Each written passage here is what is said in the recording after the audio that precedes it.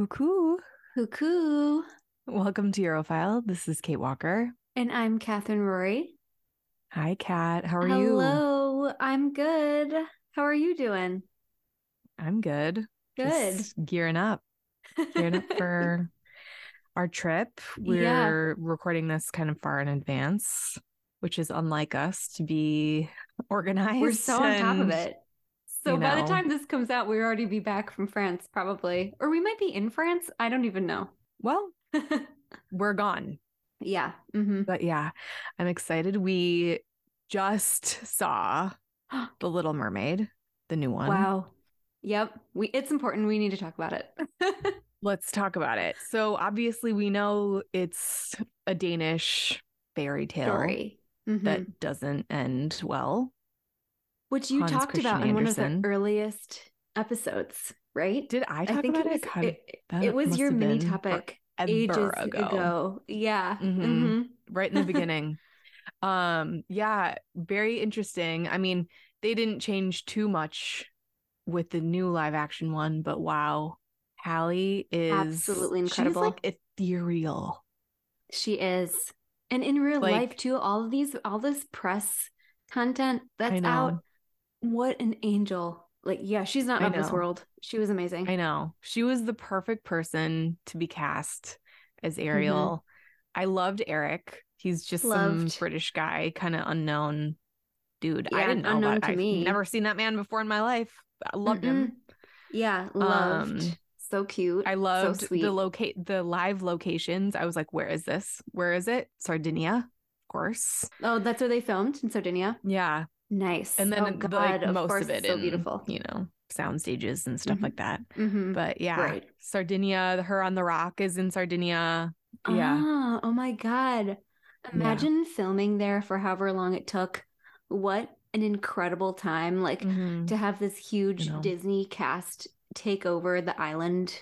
Like, I know. wow, It was in that's like so cool. I love 2020, I that. think, too. It was in like the height of COVID. Like, Oh my God. yeah. Wow. Okay. Yeah. So they probably didn't So it have much was, fun, get to have much fun, but at least they were in a beautiful yeah, I place. don't think so. Yeah. I mean, I know that they like recorded it over like a really long time, but yeah, hmm crazy, crazy If to you think haven't about. seen it, people, make sure you do. Big, It big, was big, incredible. big, like loved, loved, Loved. I loved. cried the whole time. Cried. It was I know. so moving and As so soon as beautiful. she did Out of This World or Out of This World, that song. It's a space movie, actually. Part of your world. I was like, Yeah. How dare you do this to us, our emotions? Angel. Yeah, I Yeah. know. Like you get goosebumps. Like Yeah. she is amazing. Yeah. I loved it. And you So have to see good. it in theater, I think. Yeah. You just do it. Yeah. I'm sure it'll be in theaters Yeah. for a while. Yeah. I want to see it So again do it. before you leave. So I think we should do Absolutely. that. Yeah. And I had a Yeah. soft pretzel. Oh, that was the best movie theater soft pretzel I've Movie ever had in my popcorn. life. Movie Hell popcorn. It yeah. was an absolute treat. Oh, I can't wait. Okay. Yep. We're doing it again. All right. One more time. Here we go. Speaking of, that wasn't really a segue. I don't really know where I was going with that. But anyway, I have the main topic this week. hmm It kind of is England, but I'd say Northern Europe Okay. too. But we're going to talk about the Grand Tour. Oh, okay. I'm unfamiliar. Excellent. Amazing. Love that. So the Grand Tour was from the 17th to the early 19th century, and it was a traditional trip through Europe with Italy as like a key destination for upper class young European men. Oh, okay. Great. Because women So can't around travel. 21 years old, you're getting shipped off Right. to Okay. learn, Got it. I'm get an immediately thinking of education. Lori in Little Women, Yes, off to absolutely. Europe. Yep. Off to Europe. Immediately, what I think of is Room with a View. I knew you were going to say that. Yep.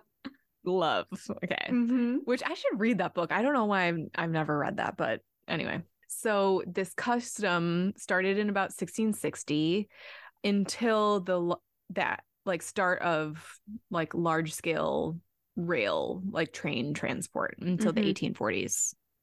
And it sort of had standard itinerary. You could do what you wanted. Obviously, it's your money. Who cares? But there sort of was this like itinerary that you would take that served as an educational rite of passage for these young men. Okay. British travelers, because I see, you know, a lot of like movies and books and, you know, stories based on British travelers, but it wasn't just British men. It was men from Denmark, France, Germany, the Netherlands, Poland, Sweden. Okay. Mainly. And so you would go to expose yourself to this like cultural legacy of classical antiquity and the Renaissance. And sort of to learn like to be fashionably, like to be in fashionably polite society, to like expose yourself to, you know, aristocracy of maybe different, of Italy, of Venice, of Paris, of other places. So obviously it depends on what your goal was, like if you were wanting to see art or music or, you know, whatever, or literally just have a, you know, societally gay old time. Yeah. It could last you anywhere from several months to several years. And it was normally in the company of a cicerone, which is a knowledgeable guide for you. So you would have this person with you, and you could have different ones in different countries or cities, but basically you would have one person dedicated to you during your grand tour. So why? Right? Like what happened? So we know Rome has been a destination for pilgrims, obviously religious pilgrims. And in Britain specifically, Thomas Coryat's travel book, Coryat's Crudités, which was published in the early 1600s, was this like early influence of the Grand Tour, of this first version of an itinerary. This is also crazy, and this is like a huge tangent, but his book introduced the use of forks to England. What? Yes. I had no idea that England did not use forks. They used like a stabber thing. Oh like my gosh. Yeah. Just like with one prong, like. Yeah, with one prong. Whoa. So I wanted to go on a little tangent of a fork. Yeah. It's crazy. So you mean a fork blat? Or no, what was it called? What's it called in Little Mermaid? In Little Mermaid. I don't remember. I don't remember. Darn it. I'm trying to pull it together. But yeah, good. I mean, we're tying it all together here. So by the 11th century, the table fork had become increasingly used in Italy, or I should say the Italian peninsula, because it wasn't unified at that point, before other European regions, because of their historical ties to Byzantium, and they ate pasta. So obviously it's easier to eat pasta with a 3-pronged utensil rather than displacing a long wooden spike. Right. Got it. Yeah. Makes perfect sense. Which, genius. What's more elegant, you know? Yeah. A fork. Trying to stab at something? Stab some meat and shove it in your gullet. And yet people still shovel with their fork. Yeah, that's true. We've talked about this. I know. I try not to be like such a hater, because it's like, it's a cultural thing. So, but yes, it would be frowned upon in, I'd say, Western society, what we would know as Western society. And so by the 14th century, the table fork had become commonplace in Italy, and it was proper for a guest to arrive with their own fork and spoon in a box called a cadena. And this usage was introduced to the French court by Catherine de' Medici. Of course. But earlier, Portugal used forks around like 1450s. And by the 16th century, this is when the Italians were using it daily. And then it spread to Spain and then France. And it didn't happen until like 100 years later for the rest of Europe. Wow. Interesting. Yeah, crazy. Anyway, so that was my fork tangent. Back to Grand Tour. Main topic. So it was normally like this tour, you normally would stop in Naples, and that would be kind of like your ending spot. And then you would go up again, taking a different route, probably through like Vienna, that, like I wouldn't say Eastern Europe, but like more Eastern route, I would say. This historian, Edward Gibbon, remarked that according to the law of custom and perhaps of reason, foreign travel completes the education of an English gentleman. So this is why, they're like rounding out their human education, I would say. It makes perfect sense. I mean, like, I studied history and European history, so like it's much better to go over there and go to museums and learn about it, even just like that on a basic level. Yeah. You go smell the coffee, you go taste the pasta, you do other things. I'll talk about it. Talk to the Italian women. Yeah. Yep. And so it was not really a scholarly pilgrimage or a religious one. I mean, it could be depending on who you were, obviously, but you'd want a pleasurable stay in Venice and a residence in Rome. So these were like the two big places that you would want to stay the majority of your time. Okay. So since the 17th century, a tour to these places, like in Italy, were considered essential for artists to understand painting and sculpture techniques within the context of the Grand Tour. But obviously the Grand Tour wasn't available to all of these like poor artists, right? Like you don't have valets or a coachman or maybe even a cook or let alone a guide to help you. So, people are making their way to Europe for different things, but for art. So there was guides and books written by artists. So it's sort of like all of this was really like helping you navigate, like, okay, you want art, if you weren't necessarily an artist, coming to Italy to see the Uffizi or, David, the Vatican museums or whatever you want, but you're like, okay, I know these artists come here, and it's sort of laying like the groundwork for the tour. So these artists are going there and they're trying things out first, I would say. It offered like this very, obviously it's not a scholarly education, but it's like a liberal life education. It's the opportunity to acquire things otherwise you wouldn't find available to you, right? Like books and works of art and scientific instruments and cultural artifacts and, snuff boxes, paperweights, fountains, statues. And you would take these home and display them in your houses or manors, in your libraries, cabinets, in your gardens, in your drawing rooms, and your galleries were built for this purpose of specifically bringing home things from your Grand Tour. I need to be better about bringing home things anytime that I travel, because I know, I get lazy and I'm like, I love that, and then I don't actually buy it. Like, what am I doing? I was like, I wish we got like Vatican playing cards, like I do, cute silly things. We did get ceramics in Amalfi, so that was good. Yes, and food. We brought home coffee and pasta and sun-dried tomatoes and things like that.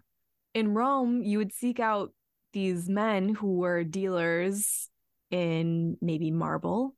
And, this became the rise of the popularization of using marble in homes in England specific marble to Italy, right? Because you have to show like you're knowledgeable and you learned and you're well-traveled. And if they found out that you were a tourist, obviously you would get tourist prices. Right. And coins and medals were formed in, Italy, in these places, because they were more portable souvenirs. And a lot of artists in Italy made a career off painting the English, and they would pose them, they weren't really posed, but they would pose them in these portraits with, Roman antiquities columns, that sort of thing. So if you had these I in your love home, that. it's kind of like, yeah, it's like putting you in these like fake settings Yeah. of, the Roman Forum or Yeah. whatever. So cute. Yeah. So when you would go to Florence, and there were a few that would, venture like they were, Christopher Columbus or something. Yeah. You're not going to Rome or Venice.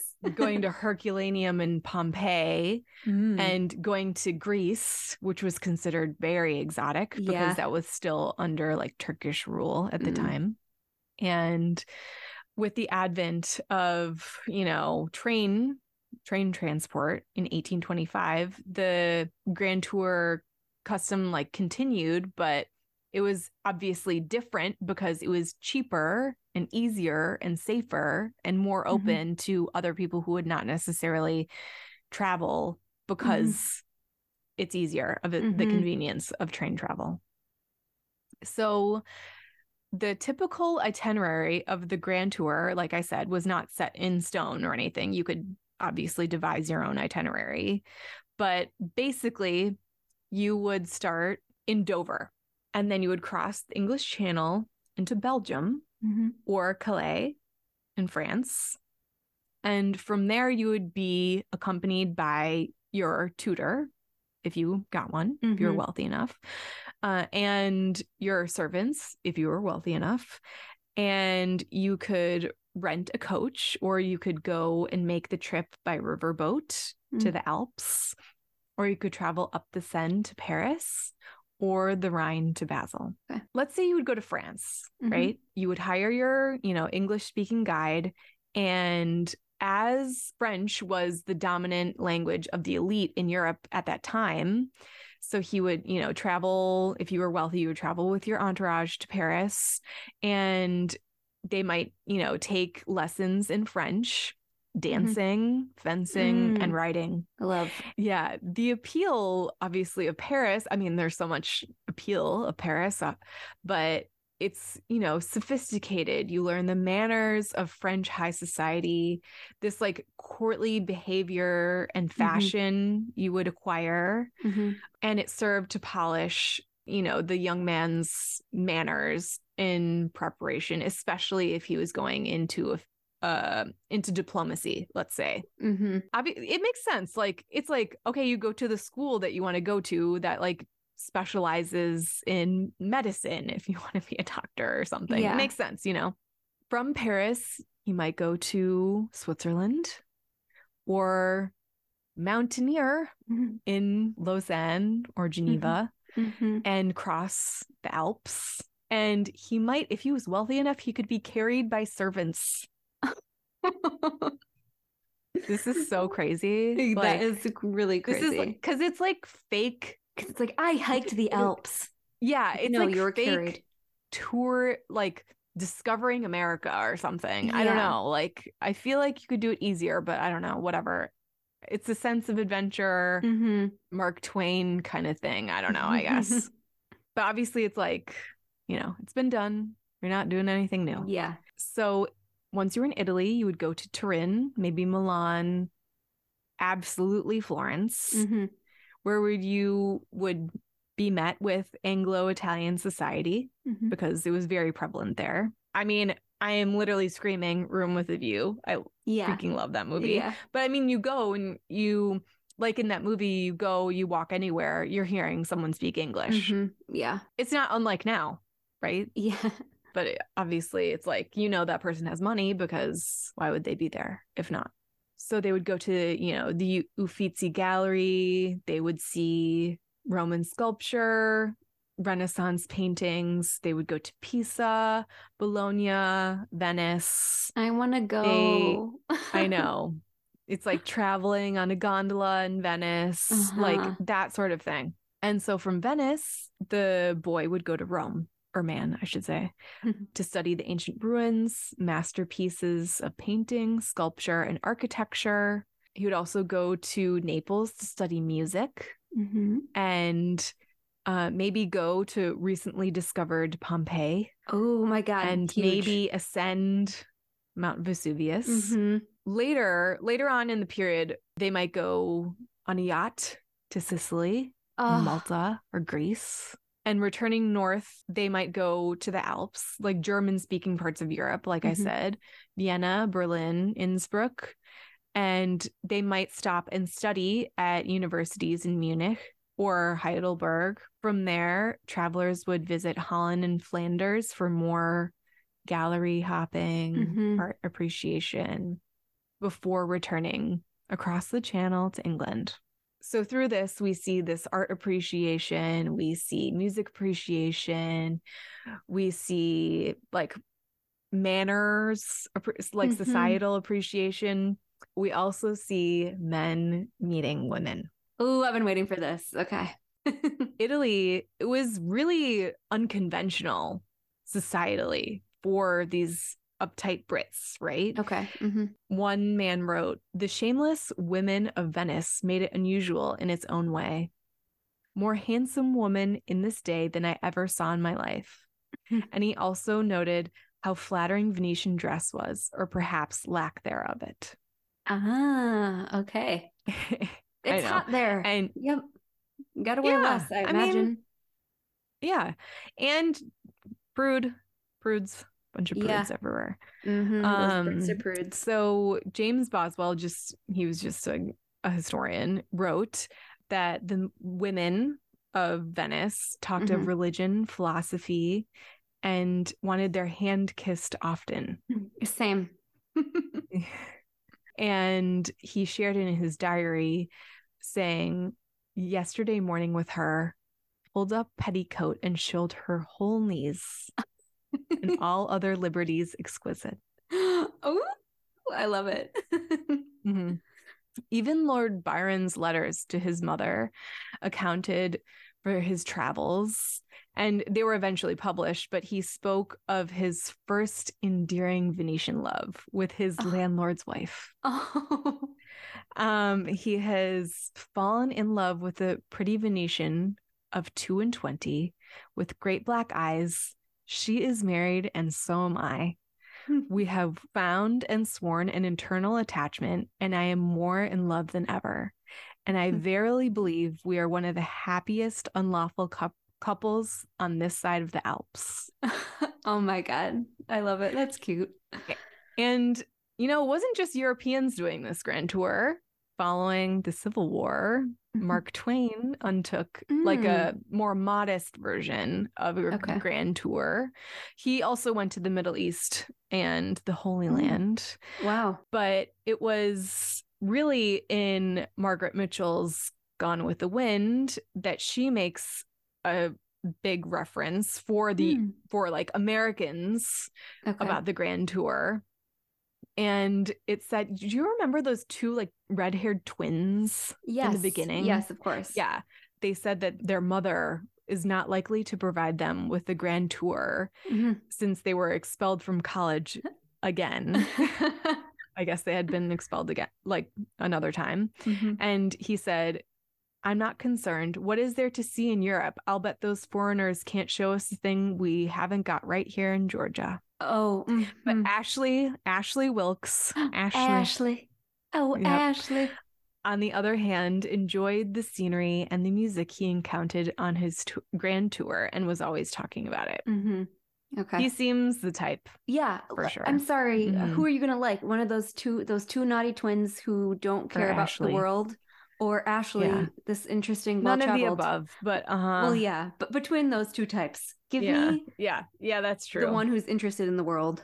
Ashley Wilkes was a sad little soft-hearted man. And, even at that time, the Grand Tour was not without its critics. It basically said that it was the paltry thing to do.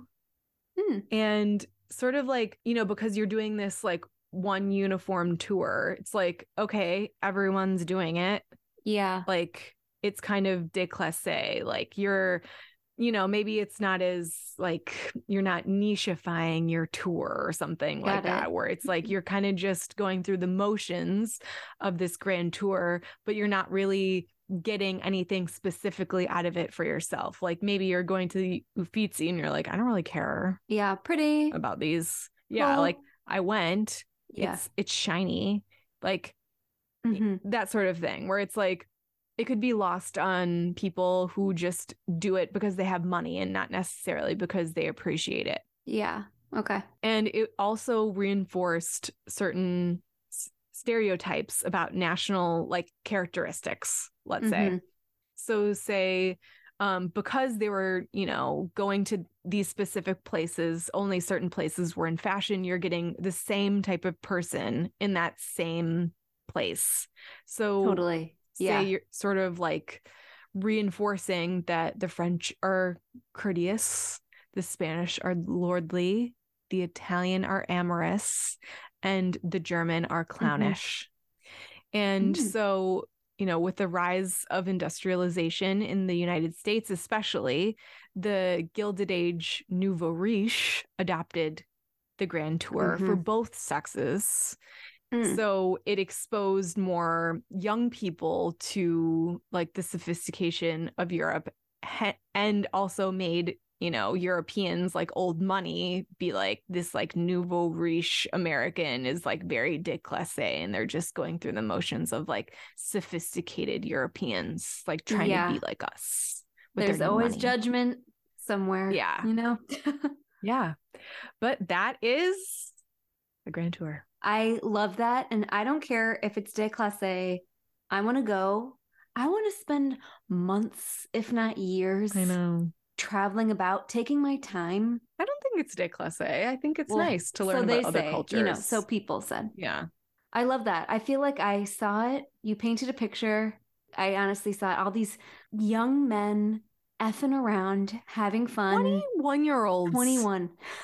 Making out with French courtiers and probably, going to brothels. Totally. You would think. Yeah, absolutely. And, learning from women. And it's like you go back. And a lot of the times, I don't want to like, totally compare myself, but like to that specifically. Yeah. But like you go and you're like, you are open to these cultures who like maybe move slower, maybe don't necessarily put work or, like capitalism as like the center force of their life. Yeah. And how happy they are.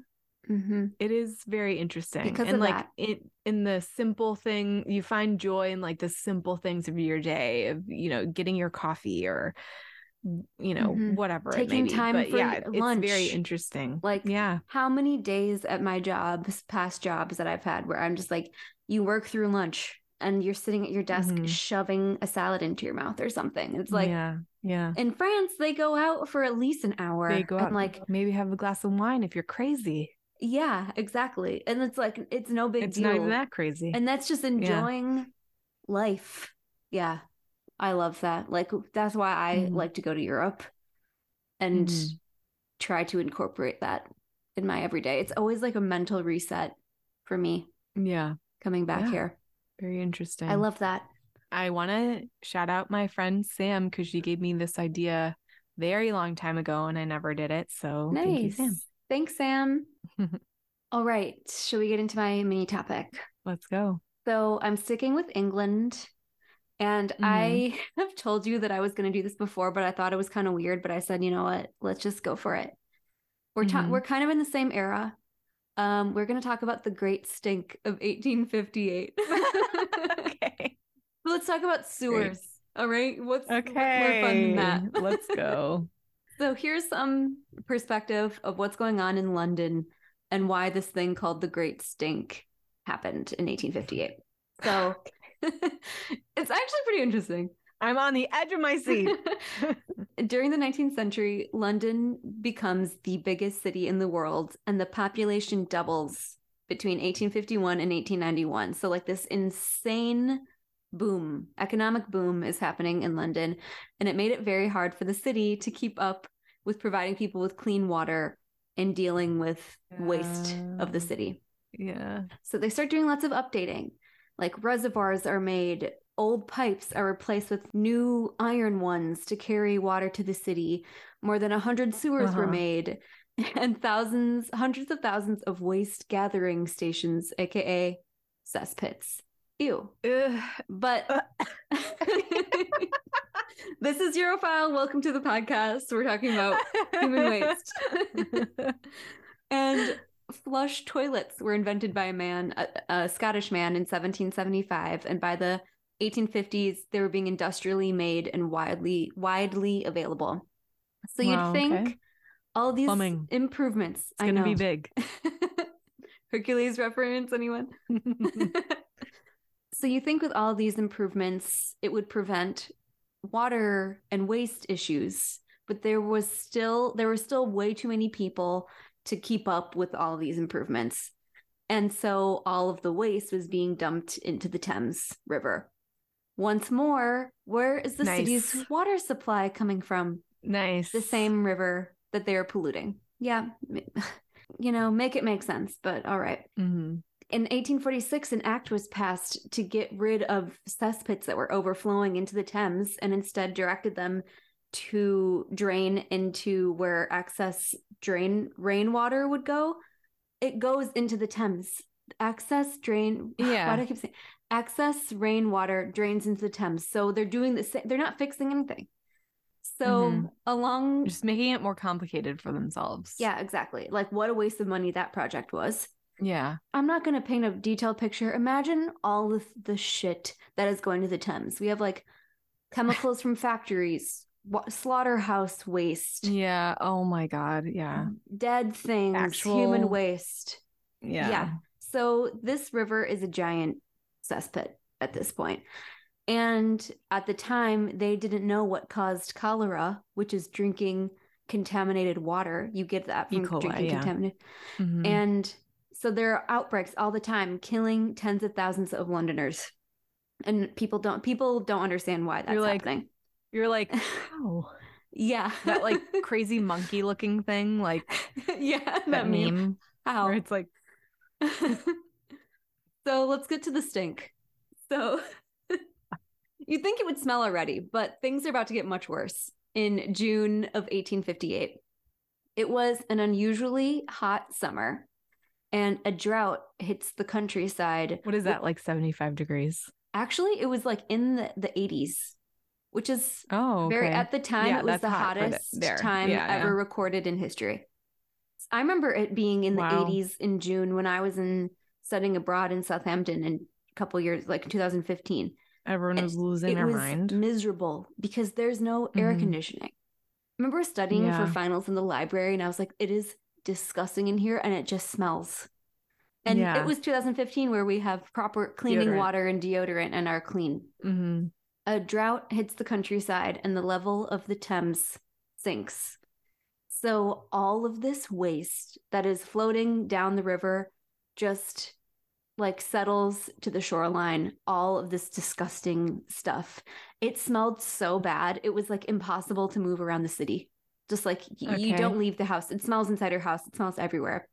And the press started calling it the Great Stink. The Great Stink. Yeah, which is so funny. It's like I heard about this and I was like, what is this? I need to know more. I'm already pulled in. The Great Stink. Yeah. And the government... It's great PR. I mean... yeah. Big PR or something. I'm not great, but... The government was slow to act because this is a very expensive problem to fix. However, what lies on the bank of the Thames? The Palace of Westminster, which is the home of Parliament. So obviously the smell made their work impossible. Like it was either we move the seat of government or we clean up the river. You know, like the House of all the Lords in Parliament were like, we can't live like this. So let's do something about it. That's why they did something about it. Yep, exactly. It took 18 days for them to pass a law, but they had to soak the curtains of Westminster in lime chloride to hide the smell. And I don't know what that smells like, but imagine this. I'm imagining this foul chemical smell trying to mask the smell of the putrid just Thames. Like ammonia, I would imagine. Yeah. Yeah. So they soak the curtains in that, and then it takes them 18 days to pass a law to allow the Metropolitan Code of Works to borrow £3 million to fund the construction of sewers. A lot of money. I know, a ton of money. These new sewers would deposit waste outside the metropolitan city of London. Obviously, this is a huge job, and it was done so this is 1858. It was done by 1871. Luckily, by July of 1858, the weather cooled down and rains came and washed away the stink. So the Great Stink lasted, I don't know, like a month or two. However, I would literally leave. I know, get out. Go to Scotland. Move. Literally up and leave everything, get out of town. Like, that cannot be good for you. Go to the Cotswolds. Yeah.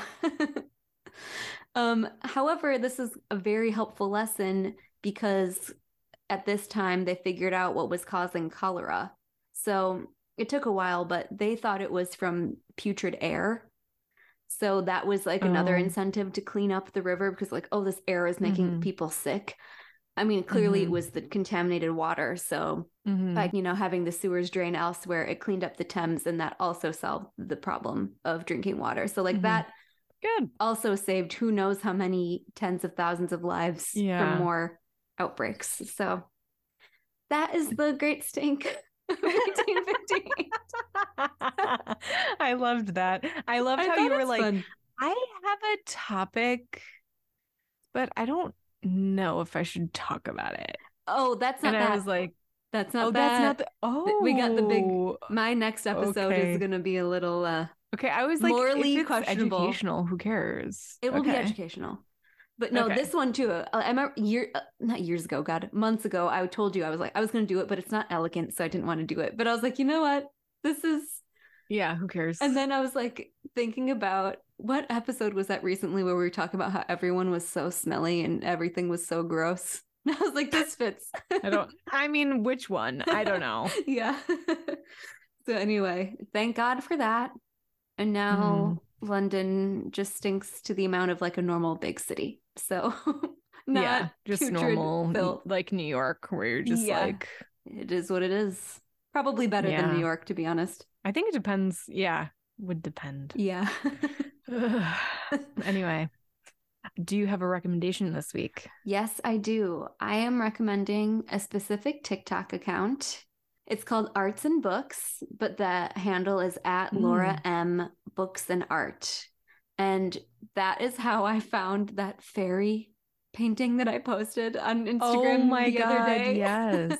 And just like, it's great because she posts art that I've never seen before and then like does, zoomed in details of it and then does a whole description of the art piece. So like some of it might be like, a random Roman story or like a story of a god or like a folk tale story or lore that this painting is about. And so it's like so great because it's things I've never seen. And I'm learning and I love it so much. Yeah, there's like an actual story behind the painting. Yeah, not just like, look at this pretty painting. And I mean, that painting, that's nice too, made my jaw drop. It's nice to know.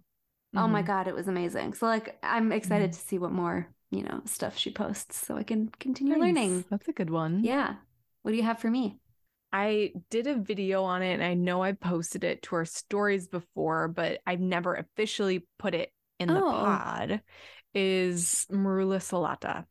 Oh my God. Yeah. Okay. We have been on this kick and it's a Greek salad. I think they make it in Turkey. They make it in other like Balkan, regions or Balkan countries, I should say. But so basically it's some iteration of romaine lettuce, feta, or whatever kind of feta, like cheese that's like feta, oregano, lemon, dill. You can put cucumber. It's with or without.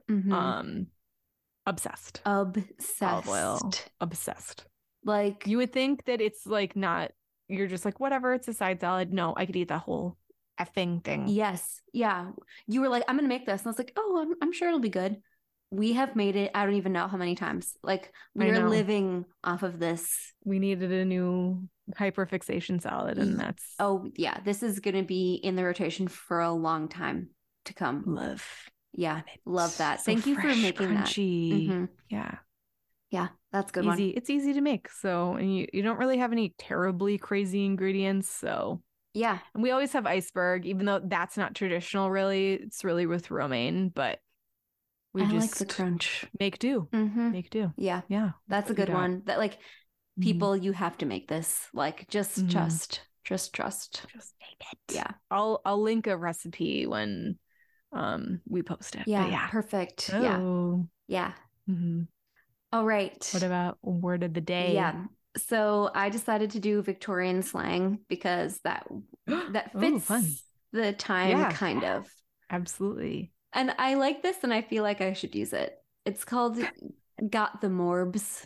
And it's when you're feeling got the morbs. You're feeling blue. You're feeling temporary melancholy. This weather has got me in the morbs. Absolutely. I'm like, I got the morbs. I do. Like this gray LA weather. Gray ass doom gloom is glooming. Yeah, seriously. But I just thought it was so cute. Like that makes having the blues just sound a little bit cuter. And I think the morbs. I could use that. Yeah. Yeah. Got the morbs. Yeah. It sounded like someone from like Oliver Twist, right? The most basic London accent.